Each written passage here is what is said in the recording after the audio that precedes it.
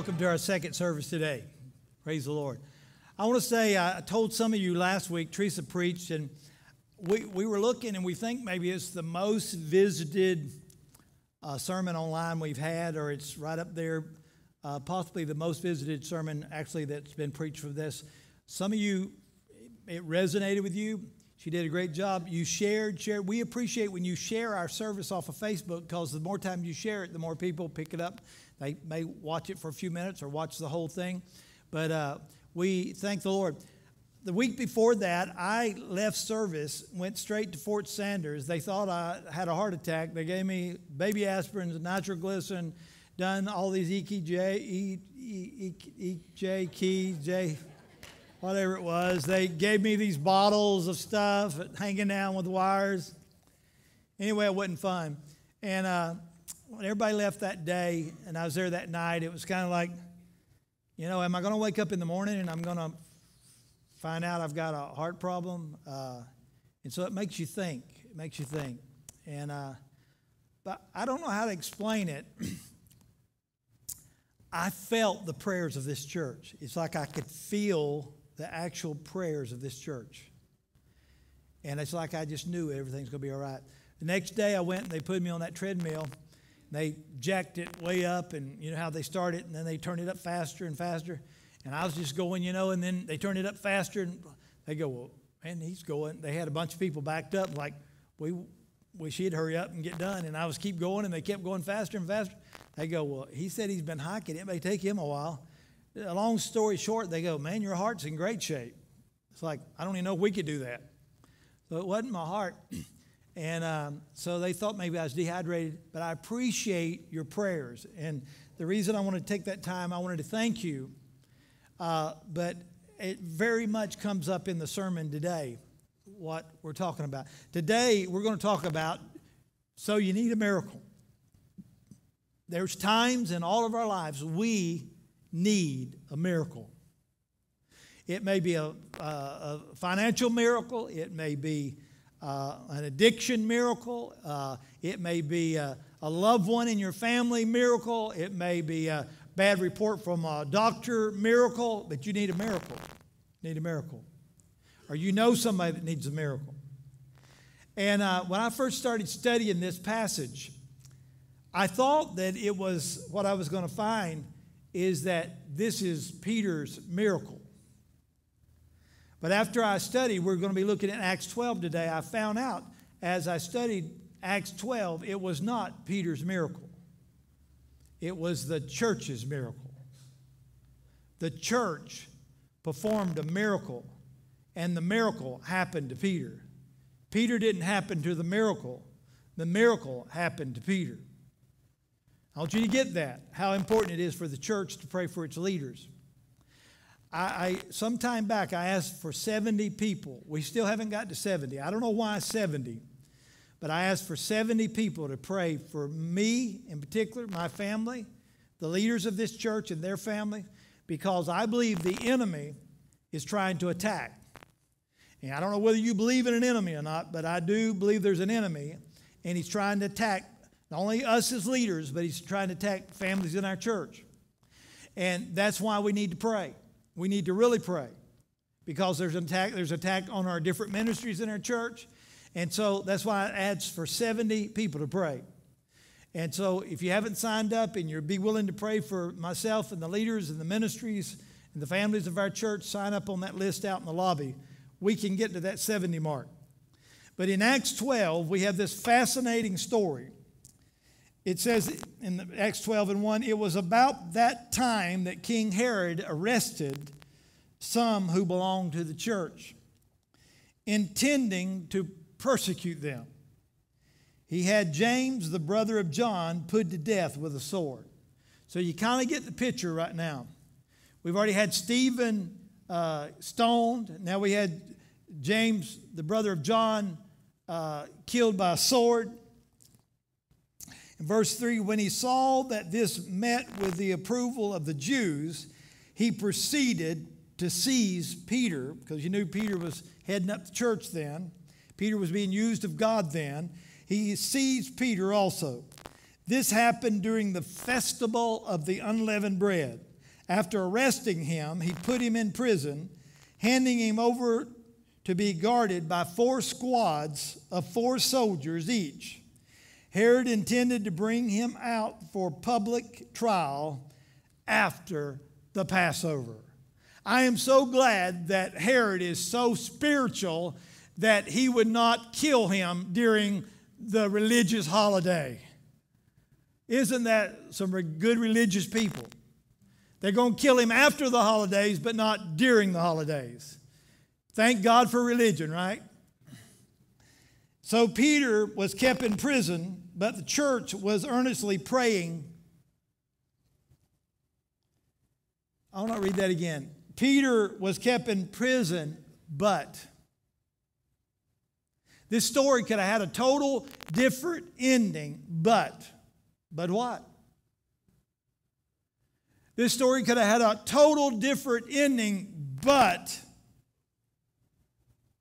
the church was earnestly praying to God for him. Good to see Pam over there. Everybody say, welcome back, Pam.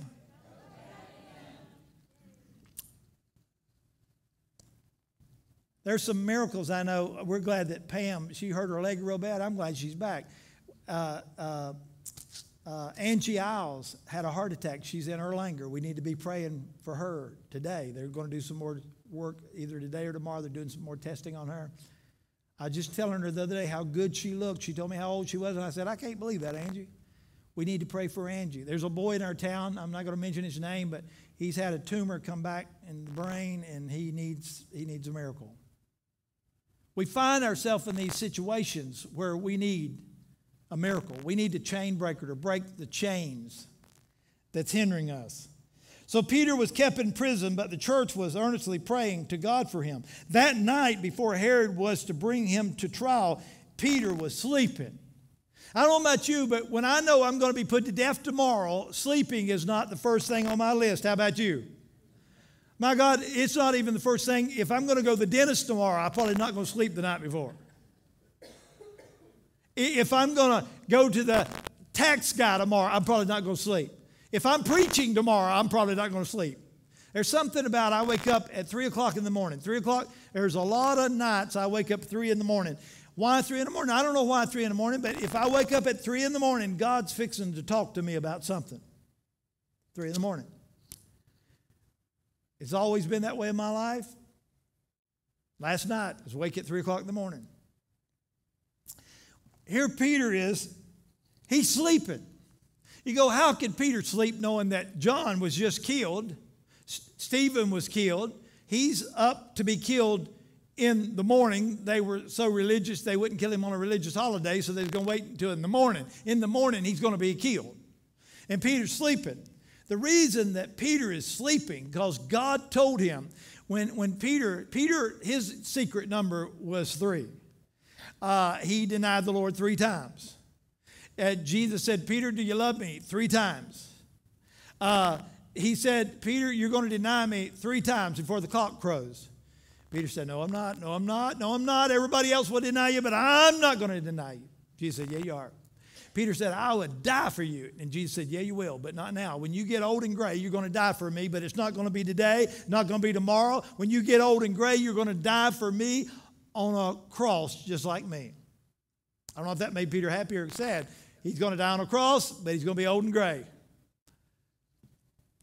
Peter's sitting in jail, and he looks, he's not old and gray, so he gets to stay. He's not going to die tomorrow. They may beat him tomorrow. They may slap him around. They can boil him in oil. They can pull his fingernails off, but he ain't dying tomorrow. God done said Peter is going to live until he's old and gray. I'm going to tell you one thing we're learning about the book of Acts, that God is a miracle-working God. Somebody said if they'd take the book of Acts out and isolate it and just put it in a pamphlet and put it out in the community, people would wonder where that church is. Where are the people that believe in that? Because you could not read the book of Acts unless you were predisposed not to believe in that, to believe that God doesn't do that. God heals people. God delivers people. God transports people in the power of the Spirit. God heals blind people. God heals crippled people. God raises people from the dead. Just in the book of Acts, the Holy Spirit's poured out. People speak in tongues. People prophesy. People are given words from God. From the book of Acts. Are we going to believe the book of Acts or not? Most churches skip over that. I told you one time about I used to read the book of Romans every single day, and it was one of the greatest things that ever happened in my life, what God showed me in the book of Romans. Well, there was a time that I started doing this in the book of Acts. I'd read the book of Acts, and I'd say, God, is that real? Does that still happen today? Why ain't I ever seen it? One of them I was reading one day in the book of Acts about having a night vision. I go, well, if you had a vision at night and it was at night and you was asleep, that'd be a dream, wouldn't it? God, what's a night vision? Just like that. That's all I said as I was reading the book of Acts. That night, 3 a.m., I sat up in the bed. I seen the lights. I seen the room. Like, what? Something just woke me up. Looked around the room, and just like that, I didn't see my room anymore. I saw the church I pastored in Knoxville, Tennessee. I was ending a service like I did many, many times. There was a lady, I still remember her name to this day. Her name was Jane LaFew. Jane LaFew came forward, and she told me about a very needful prayer. About that time, click, I was in my room. I don't guess I ever left, but I had this vision. And I looked at the clock, and it was just a few minutes past 3. I'm like, what in the world just happened to me? And so I go to the restroom and try to go back to sleep. Didn't know what it even meant. On Sunday morning, I get up, and I'm over there, and I'm preaching at the church. And I'd forgot about that. And I'm preaching. I get to the end of my sermon, and I asked if anyone wants prayer to come forward. And it didn't ever dawn on me until I saw Jane LaFew coming down the aisle for prayer. And it dawned on me what I had seen. I went down to Jane LaFew and I said, God showed me you, and I can tell you what you're praying for. She started crying. She said, how did you know? And I said, God showed me a few nights ago in a vision. It was that night. It was a night vision. You may not want to believe that, but the things I believe are things that happened to me. Today I'm going to tell you several things that's happened to me in my life. And I don't really care if you believe it or not. I'm telling you they happened to me. I believe in miracles. The fact that I can speak to you today is a miracle. I was born with a speech defect. I couldn't speak plain. I failed first grade. Nobody could understand me. People made fun of me. In 4th grade, my parents took me to a tent revival. T.L. Larry was the evangelist. He come there and had this big tent revival, sawdust on the ground. He preached about healing, had this little bridge. He sat on a chair as people came by, because hundreds and hundreds and hundreds of people came for prayer. And he came, and I came up of my own free will. I went up there to him, and he said, where's this boy's parents? And my parents came up there. They had been standing right out there. And he said, what do you want? I said, I told him I couldn't speak plain, and my mom kind of told him what I said. And he said, do you mind if I pray for him the way that I feel led to pray for him? Some of you have heard this story.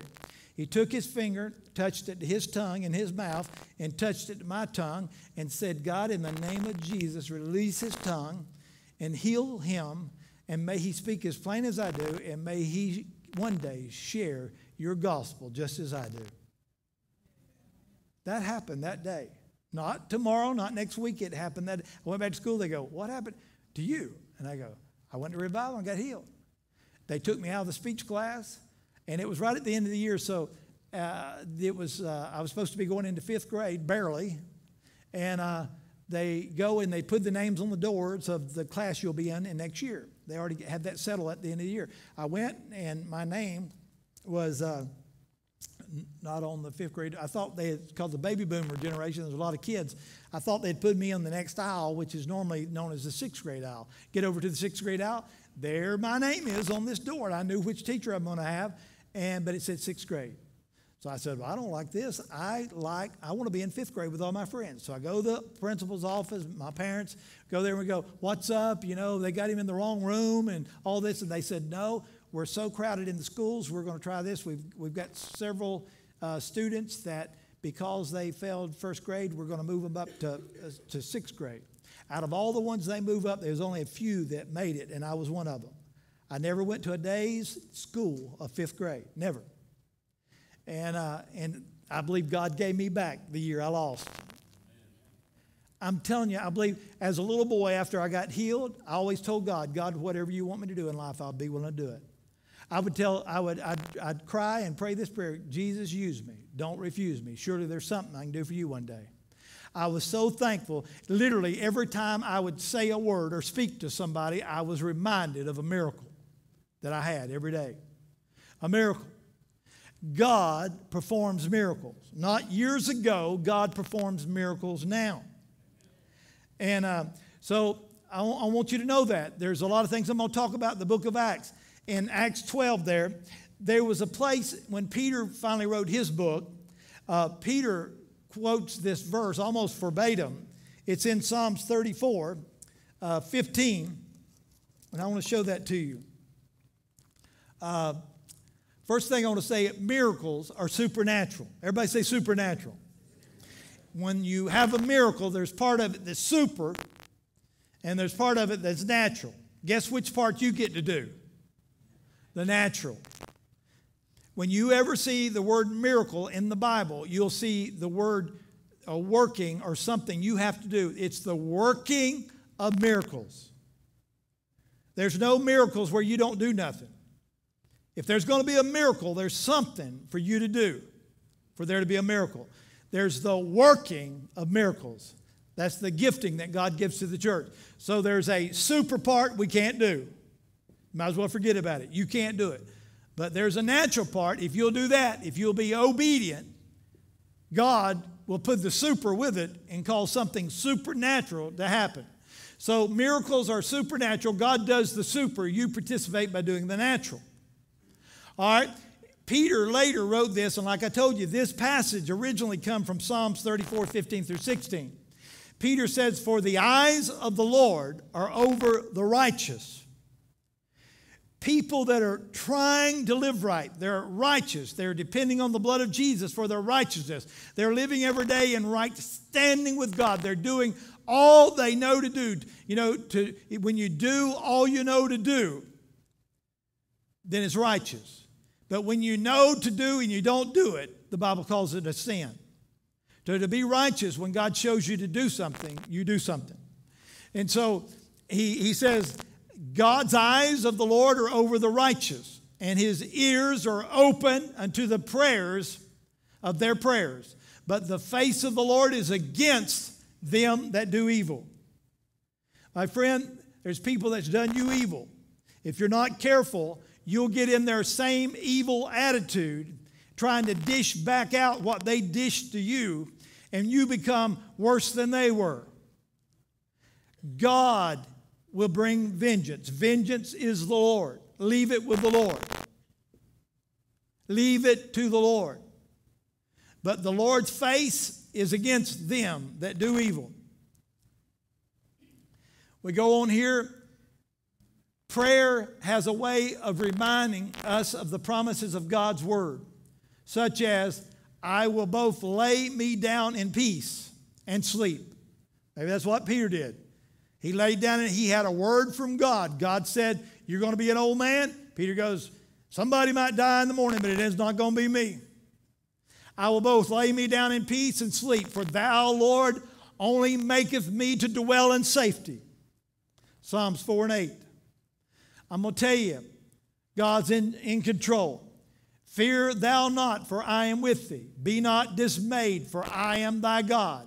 I will strengthen thee. Yea, I will help thee. Yea, I will uphold thee with the right hand of my righteousness. Isaiah 41 and 10. What is that saying? It's saying God is sovereign. If God don't want anybody to touch you, you're not going to be touched. God's got angels he can dispatch. God's got ways of ministering and healing. God's got ways of making the weight right and causing there to be justice where people may not have any justice.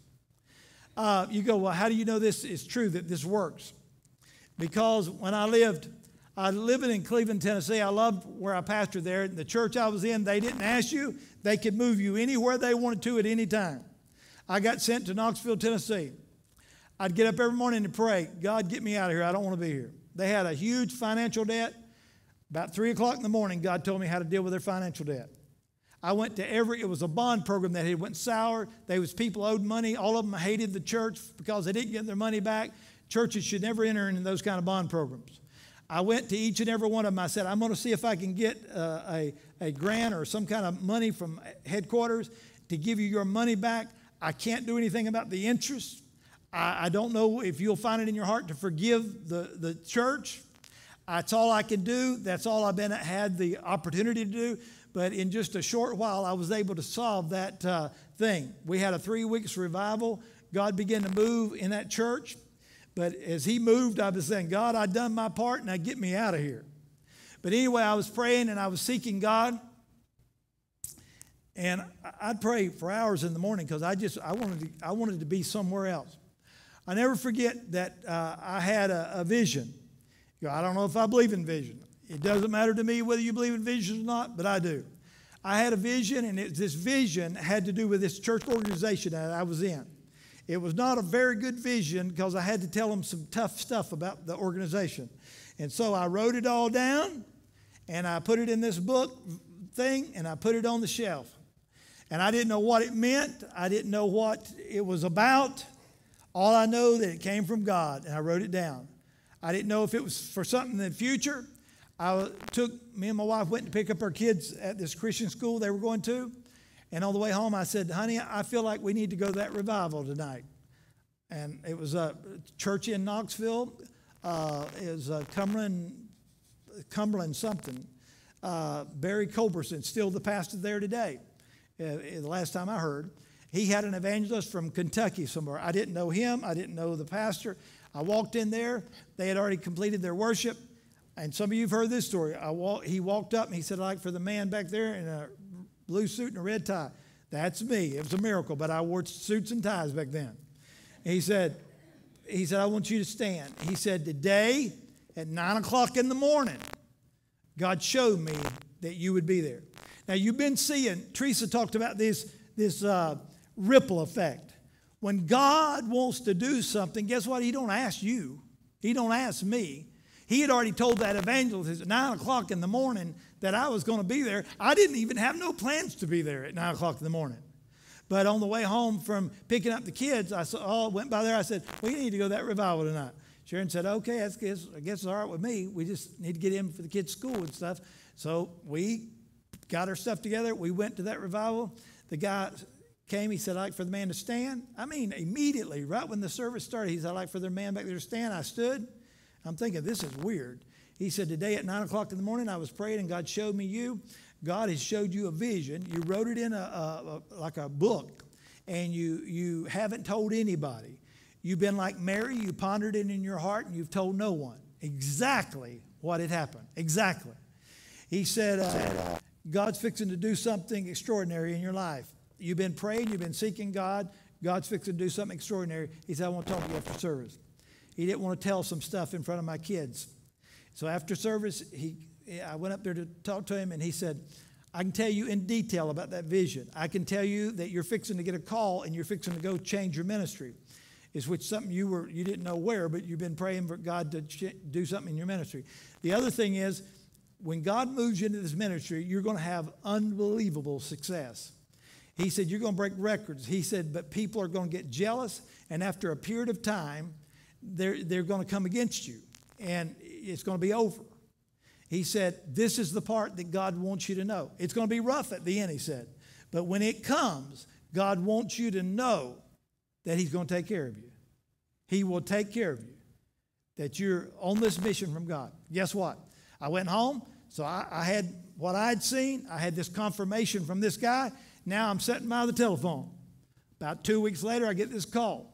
I didn't have no connections with this call.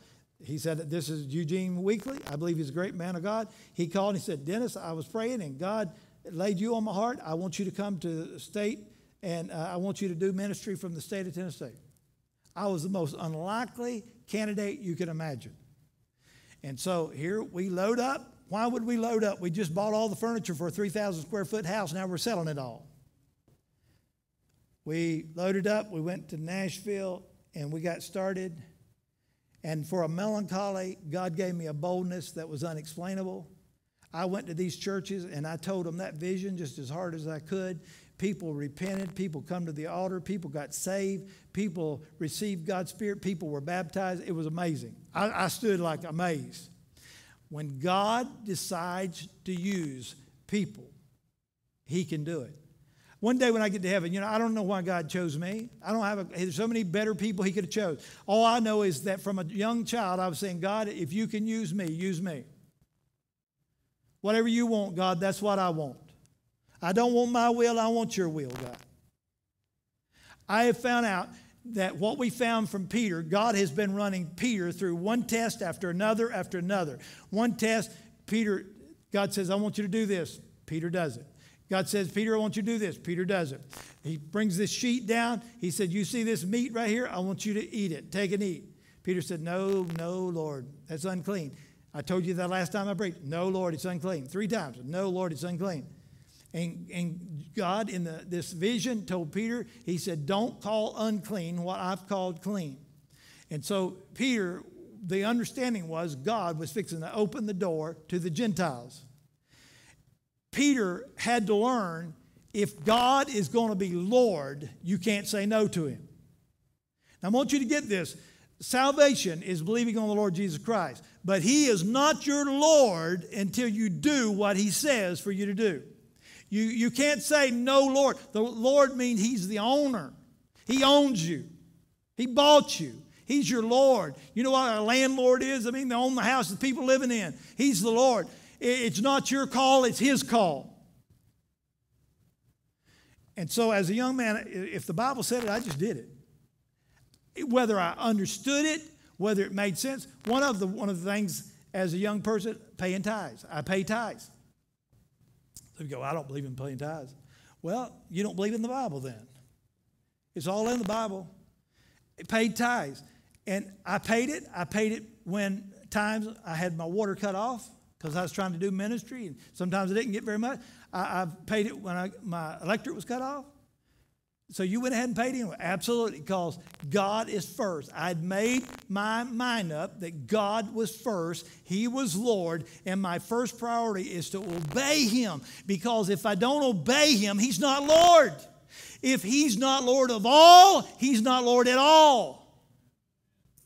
That's the thing. If we want the power of the Almighty God back in the house of God, He's got to be more than a decision. He's got to be Lord. You've got to obey Him. When you understand, when you don't understand, when you like it, when you don't like it, you've got to obey the Lord. And so God put me through these series of tests. This guy asked me to go to Nashville. I went. I done ministry. And about four years in, one time I was accused of adultery, which was absolutely false. Me and my wife could prove it instantly, and we stopped it. And the state overseer said, well, nip this in the bud immediately. But it don't feel good to be accused of something that you didn't do. I had other people. My wife was over like 5,000 young people going to camp every year. We had all kind of attacks there. These attacks started coming. They come stronger and stronger and stronger and stronger. You know how I could exist? You know how I could go to sleep at night? Because God said it was going to happen. If I was going to accept the God that said this was going to happen and that's going to happen, then I need to accept the God that said this was going to happen. Peter knew one day that he was going to die on a cross, because all the other stuff that God told Peter came to pass. I remember I was in Memphis. Went there, my wife and kids didn't go. I was going down to Memphis to preach, and on the way back, I was listening to this song on the radio, and I just began to cry. And God said, it's the beginning of the end. I knew what He's talking about. I was going now through this gauntlet of stuff that's fixing to happen to me. And it wasn't going to be long. I wasn't even going to be in that organization anymore. I loved the organization. I grew up in the organization. I went to college in the organization. I still got hundreds and hundreds of friends in that organization. But you know, when I told you about that sacrifice where they sacrifice a person to get somebody to the next base, God had called me to sacrifice. Dennis, will you go to the plate? And you know, we're going to end up taking you out, but we're going to move the calls down the road a little bit further. I said, God, whatever you want me to do, I'll do. God may cause you to sacrifice. God may use you to accomplish something greater. It may not feel too good to you, but God's going to accomplish. God may save somebody in your family because of your sacrifice. God may do something, but you've got to decide if God is sovereign, and if He is sovereign, if He is Lord, and whether you're going to do what God wants you to do in your life. That's what you see in the book of Acts. God's eyes are on the righteous. God's ears are open to their prayers. But the face of the Lord is against them that do evil. God will get even with your enemies. He'll deal with your enemies. In Peter's writing, first thing I want you to see is God sees our trials. God sees everything you're going through. God sees when you're falsely done and things are said about you and things you go through and things you face. God sees your trials. We see that in 12, 1 through 4. God sees it. His eyes are open to it. It is good to know that no matter how difficult the trials or how disappointing the news, God's still on the throne. He's still in control. We may not always understand it, but we know He's sovereign and He knows best. The second thing is God hears our prayers. His ears are open to their prayers. The phrase there, but prayer, was where the miracle started. Peter was in jail. Peter knew he wasn't going to die. The church maybe didn't know that. Peter sitting in jail, but the church prayed. It is estimated that the church prayed day and night, 24 hours a day for 7 days. That's why I'm saying we need your prayers. And so here's what one guy, a Puritan, said. He said, the angel fetched Peter out of prison. Now, Peter was in prison. He was asleep. Peter can't take no credit for that miracle. Peter didn't have faith. He didn't have to do nothing. Peter's in prison. He's asleep in prison. But there's a miracle fixing to happen to him because the church prayed. And so here he is in prison. This Puritan preacher, Thomas Watson, said, but it was prayer. The angel fetched Peter, but it was the prayers of the church that fetched the angel. I don't know whether you believe in angels or not, but I do. See, Peter is sleeping. He's sleeping soundly. He's got a word from God. He knew it was going to go a certain way, and it did.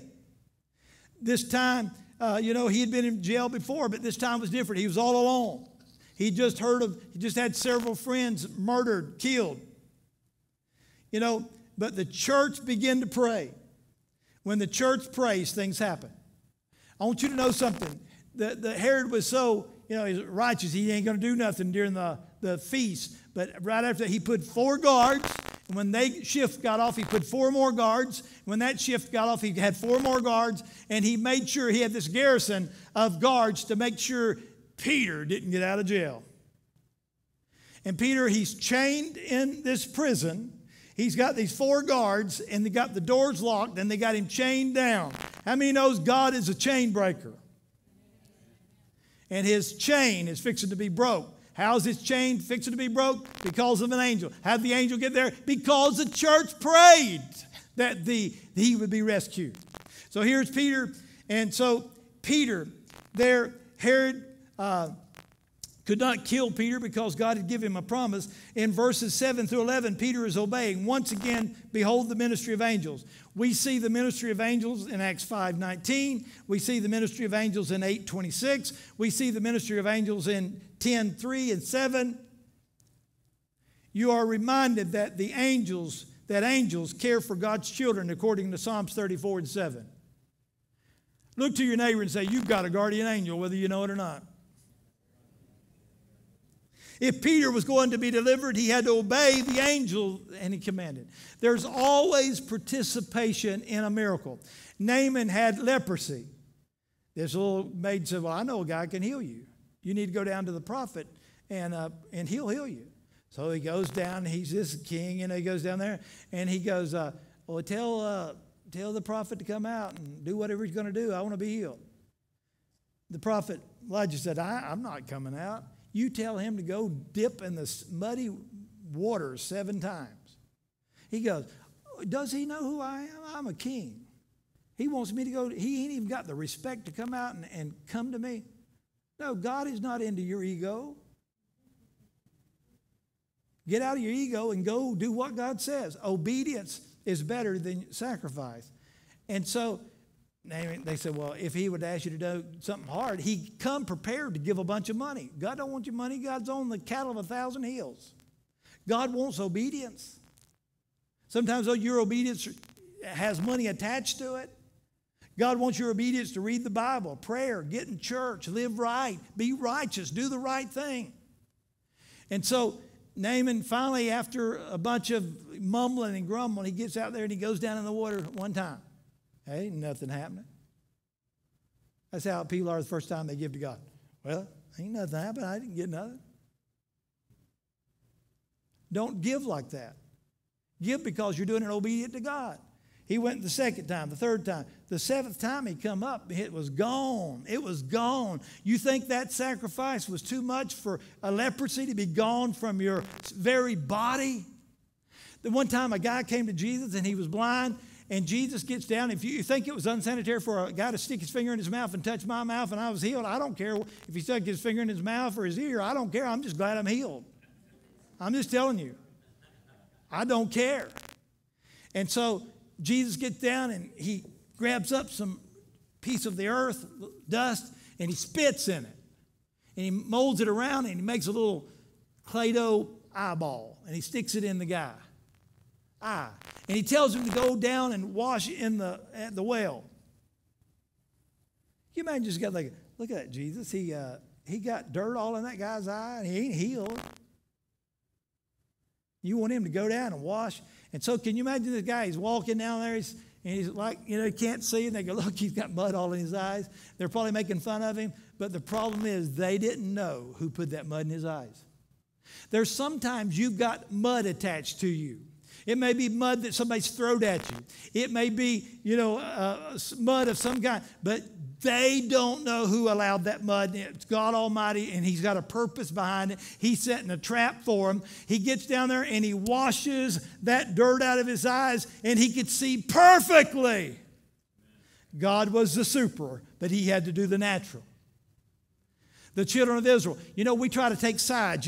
We got this side and that side. In the Old Testament, there's times you knew what side. Pharaoh, he's the bad side. The children of Israel, they the good side. And so Pharaoh, God said, you're going to release my people. They said, no, we're not. We're using them for labor, slave labor. And we've had them for 430 years, and you don't have any access to them. God said, you're going to let my people go. And so one plague after another began to happen. And eventually Pharaoh said, okay, we'll let them go. We don't want to, but we'll let them go in the morning. And there was frogs everywhere. Everything had happened and destroyed. There's some nations right now under destruction because they've lifted an arrogant head to God and they've just stubbed God and act like God doesn't exist. God is sovereign. And so Pharaoh, he goes, well, we just go get him. So Pharaoh's army starts coming down. Now, Moses and the children of Israel feel like they're in a trap. Where's God at? They're between a rock and a hard place, and there's the Red Sea. What are we going to do, God? And God says, what's in your hand? He said, a staff, a rod. He said, stretch it out over the water. Moses stretches that rod out over the water, and the water parted, and they walked across on dry ground. They have estimated for that river, which is a flowing river, to have stopped at the time that he'd done that rod. It would have had to start stopping about 7 miles upstream to do it at the right time for it to be gone when he done the rod. Tell me God don't work ahead of time. God's already working ahead of time. If God leads you to go witness to somebody, he's already working ahead of time. I know a guy one time, he'd been praying for somebody. He was mowing the yard, and he said, God said, go right now. He just stopped, left the lawnmower right on the yard, out near the road, got in his car, went over to this man's house, and he talked to him about God, and he led him to God. He goes back in his car. He gets back to where his lawnmower was. It was already turning dark. He had to just he gets a call that man just dropped dead with a massive heart attack. Do you think it was important for that pastor to obey God when he did? There are times you've got to obey God. He's not Lord if He's not Lord, if you're not going to obey Him. So Peter is obeying the Lord. And if Peter was going to be delivered, he had to obey the angel's command. He arose and followed the angel out of prison into a street. I want to go back a little bit to this Pharaoh. Pharaoh's army thought they could do it, and the waters come down in one day, which looked like the worst day for God's people, was a trap for the enemy. In one day, because of this water, he wiped out Pharaoh's army and his chariots and his men. What was prepared for God's people's destruction ended up being the enemy's destruction. If you'll obey God, He'll either make your enemies at peace with you or He'll destroy them. Don't ever doubt it. Don't ever doubt God is sovereign and He will do what He says He'll do. I said that about sides because eventually the children of Israel, some got griping and complaining. Well, we had it better in Egypt. Yeah, you had it better in Egypt. That's why you wanted to leave so bad. Well, we don't have this. We don't. And they griped, and now they were on the right side. They were on God's side. But they got a griping, and they got a complaining, and they got disobedient. And one day the earth opened up and swallowed the right side people into the ground and destroyed them. Don't matter if you're on the so-called right side or the wrong side. If you're disobedient to God, you better watch out. You better watch out. I don't care what the name of the church is, what the organization, what's going on. There's not really sides. It's either obedient to God or you're not. This is an amazing story about Peter. Peter's there. The angel has to shake Peter like 3 times to wake him up. The same Peter that come to Jesus, he said, I want you to bind up your garments and your girdle and put on your sandals. Well, don't you think if an angel can get into a prison that's got 4 guards and got the doors locked and got Peter chained, it'd been nothing for the angels to go ahead and put on Peter's shoes for him. But no, Peter was going to have to participate in this miracle. God's going to do the God stuff. You've got to do your stuff.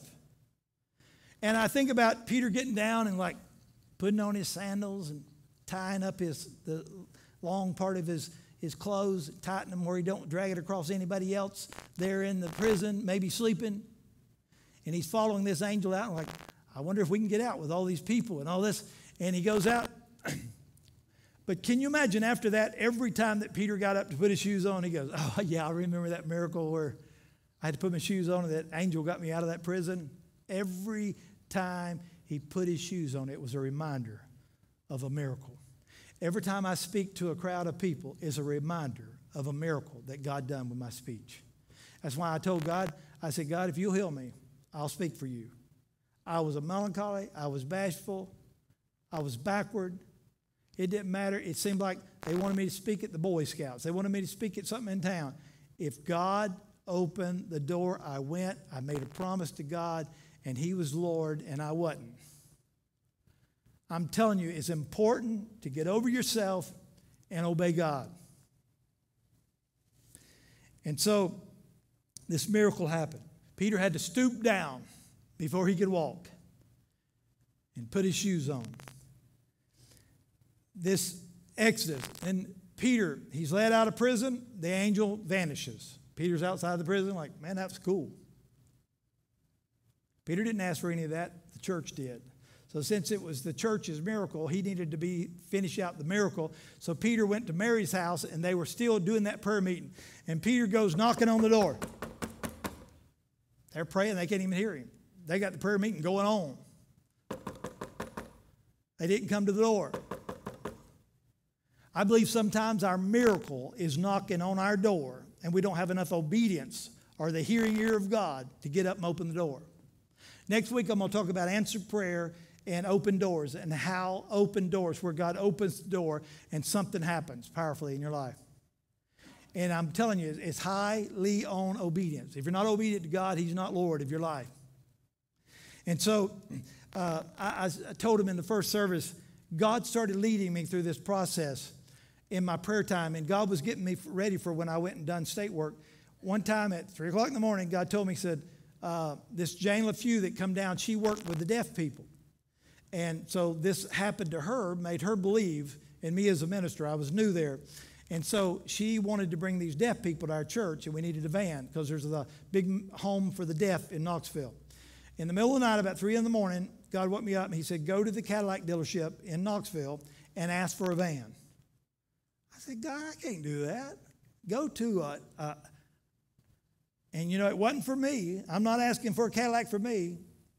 And I go, and that morning I get up, and it's breakfast time. How do you know it's from God? You have this urge that you can't get over. You just keep feeling it. You keep feeling it. You keep breakfast. You need to go. You need to go. God, I don't want to go. Lunch. You need to go. You need to go. I don't want to go. I'm scared to go. Supper. You need to go. You need to go. They're about to close. I didn't go. All night I was awake trying to process, and God just wouldn't leave it alone. I couldn't get over it. You know, kind of like when you need to forgive somebody and you won't do it and it drives you crazy because you're not obeying God, or you need to do something, you won't do it, and so it's driving you crazy, or something. You know, there's always that something. Or your wife wants you to take out the garbage, and you go, I'll get to it, I'll get to it. You better off just get up and do it, and then you get over it, you won't hear the voice no more, right? It just keeps coming, it keeps coming, it keeps coming. So I get up the next morning, I said, well, I ain't slept, I ain't hardly eat. I guess I'll go down there and do what he said. So I go down to the counter, I put on a suit and go down there to the cat. I want to talk to the main guy. The main guy's there. I go in and I go, this makes it sound kind of crazy. I'm a pastor, and God woke me up in the middle of the night and told me to come down here and ask you for a Cadillac. Not a Cadillac, for a van. Cadillac is a different church organization. And he goes, when did the Lord tell you that? He said, I'm a Christian. I believe in that. And I said, night before last. He said, well, you should have obeyed God. And I said, what are you talking about? He said, we had a van out here, a nice van. But he said, people don't come to a Cadillac dealership looking for a van. It's set over there for a long, long time. And he said, I got up this morning, they were taking some stuff to the auction. And I said, might as well put that van in the auction stuff. We ain't going to get no money out of it, but send it on to the auction. We'll get it out of here. Save space on our lot. All the true story. He said, I just want to tell you, sir, if you would have come yesterday, you'd have been driving that van home. What did God teach me that day? I'm a loser. You should have went yesterday. You need to obey God when he wants you to obey him. But it taught me a lesson. When God says do something, do it. I don't care how stupid, how ridiculous, how crazy it is. You will feel that unction. It's not like an audible voice when God talks. It's a... First service, I think maybe that's not the best illustration, but I said, you know when you got to go to the bathroom real bad? You ever felt that? Like, I got to go. I really got to go. I mean, I got to go. It's like that voice when they're like, you got to go. That's kind of like the Spirit is. You got to do it. You got to do it. You need to do it. I'm telling you to do it. You need to do it. You're going to do it. You're going to eat when you need to be doing this. You need to do that. And it's just like, sometimes it just won't stop until you do it. Because God's going to test whether you just made some kind of decision, lighthearted decision, or whether you're going to make God Lord. Because if he's not Lord of all, he's not Lord at all. The early church and the miracles that took place in the early church happened because they were sold out and Jesus was Lord. See, Peter said, not so, Lord, not so. Peter had to learn, you can't call him Lord and then say no. No, Lord. No, not so, Lord. You don't have that choice. If God is Lord, then you've got one answer, and that's yes. What do you want me to do, Lord? Yes. What do you want me to do, Lord? Yes. You got one answer when God asks you to do something. It's yes. So Peter is the answer to the church's prayer, and they're knocking on the door. This lady named Rhoda comes to the door, and she said, oh my God, it looks like Peter's angel. Evidently, Peter had told about his angel. Peter knew of his angel. It must be Peter's angel. That don't make no sense. If it would have been an angel, the angel just could have come right through the wall, right? What is she thinking?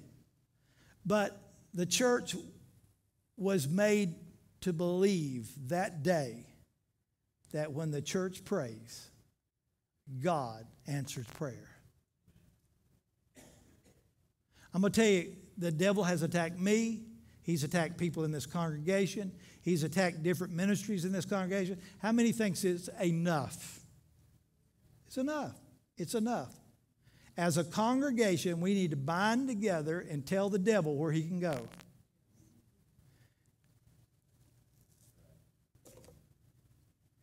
The people were praying. They were praying earnestly. They had prayed for day and night for about a week.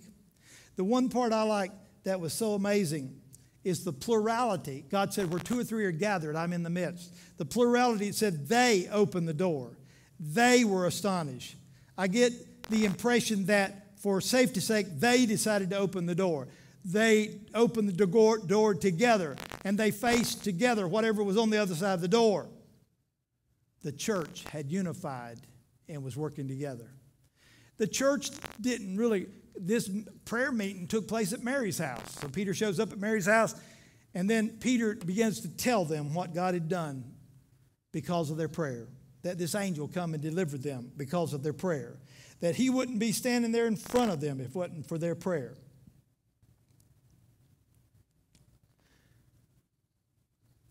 The last thing I want to say today is God deals with our enemies. You know, Herod, when guards let somebody loose, that's what they assume. You know, you were here, the doors are still locked, the chains are there. You must have let Peter go. And so he didn't have to, but Herod had those 4 guards killed. So the people that was going to kill Peter got killed. Then Claudius, we find this out from Josephus. Claudius has this big party. And they're trying to make Herod feel, glamorous and glorious. And so he gives this speech, and it's all about him and what he's done and what he's accomplished. And he never gives God any glory or any respect. And you know what? After eating all that big meal, Herod dies 5 days later with an acute case of diarrhea. Can that be true? Yeah, it could be true. Let me read it to you. Josephus said, here's what happened. He said that they faced this. I want to tell you what. He said that Jewish historian Joseph said that the scene took place, this festival, all I told you that happened. And he said Herod contracted some affliction in his bowels and died 5 days later, according to Josephus. He died in AD 44. So the guy that was going to kill Peter and the guards that was going to hold Peter, the guards died and Herod died. Guess who didn't die? Peter. Don't tell me God ain't sovereign. God is almighty and God is sovereign. God will do what he wills. This can't help but remind me of what's fixing to take place in our world today. I cannot help but to see King Herod as an illustration of the future man of sin who will one day rule the world and persecute all God's people, according to 2 Thessalonians 2 and Revelation 13. The man of sin, which is the Antichrist. So you know what Christ is. These are people that's anti to Christ. You see any of those in the land today? Wave your hand. They're anti anything to do with Christ. They're gathering now, the Antichrist will make himself God and will command the worship of the whole world. But Jesus Christ will return and judge him and those who follow him, according to Revelations 9, 11, and 21. It may appear that the Antichrist is winning. It may appear that he's got it all that in a bag of chips, but he's going down. He's going down. I'd rather be on God's side today than anything in the world. I'd rather be on God's side than be politically correct. I'd rather be on God's side and be following him and him be my Lord than anything else. I'm going to end with this illustration today. How many's been praying about things in your life? And sometimes you pray, and here's what happens when you pray. This is you pray. You've been praying, and you're just trying to pray to God, and your prayers just fall on the ground. They just fall to the floor. Your prayers ain't going nowhere. They don't get past the ceiling. God, why don't you answer my prayer? God may be saying, well, why don't you do what I told you to do? Why don't you obey me? Why haven't you done one thing I've asked you to do in the last 10 years? Why can't you trust me? I don't know what. But sometimes we pray amiss. He didn't say his ears was open to everybody. He said his ears are open to those that are trying to live a righteous life, that's trying to do right, that's trying to live godly. He didn't say his prayers was open to everybody. Sometimes we're asking things that God don't plan to do because He's got something better in store. Then there's times that we pray. We get down on our knees and we get earnest with God, and God, we're doing everything we know to do. We're living right, and we pray, and all at once our prayers seem like they ascend out of the room. We can feel something happening. Our prayers are going up, up, up, and we feel, oh my God, God is on the throne. We feel like we've got an answer, but yet we don't see no movement yet.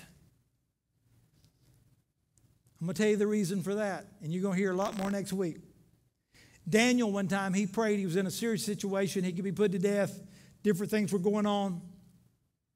In the Bible there, he said, do not be afraid, Daniel. Since the first day that you set your mind to gain understanding and humble yourself before God, your words were heard, and I have come in response to them. First day. When did God begin to move on Daniel's prayer? Hold up number one, first day. Daniel had put God number one. God was putting Daniel number one from that first day. But it said that God was already sending the response to his prayer. But the prince of Persia kingdom resisted me 21 days. God was sending the answer to Daniel's prayer through an angel. Angel got so far, and this prince in the power of the air, which was the prince of Persia, which is the devil, was stopping God's answer, getting back to Daniel. For 21 days, Daniel prayed with no answer. And yet we find in the story that God answered his prayer on day one, but it had trouble getting through the prince and the power of the air. The devil was hindering the will of God for Daniel. But then Michael, who's Michael? Michael is the greatest, meanest, baddest angel in heaven. He's bad. God sent Michael, the warring angel, one of the chief princes, came to help me because I was detained there with the king of Persia.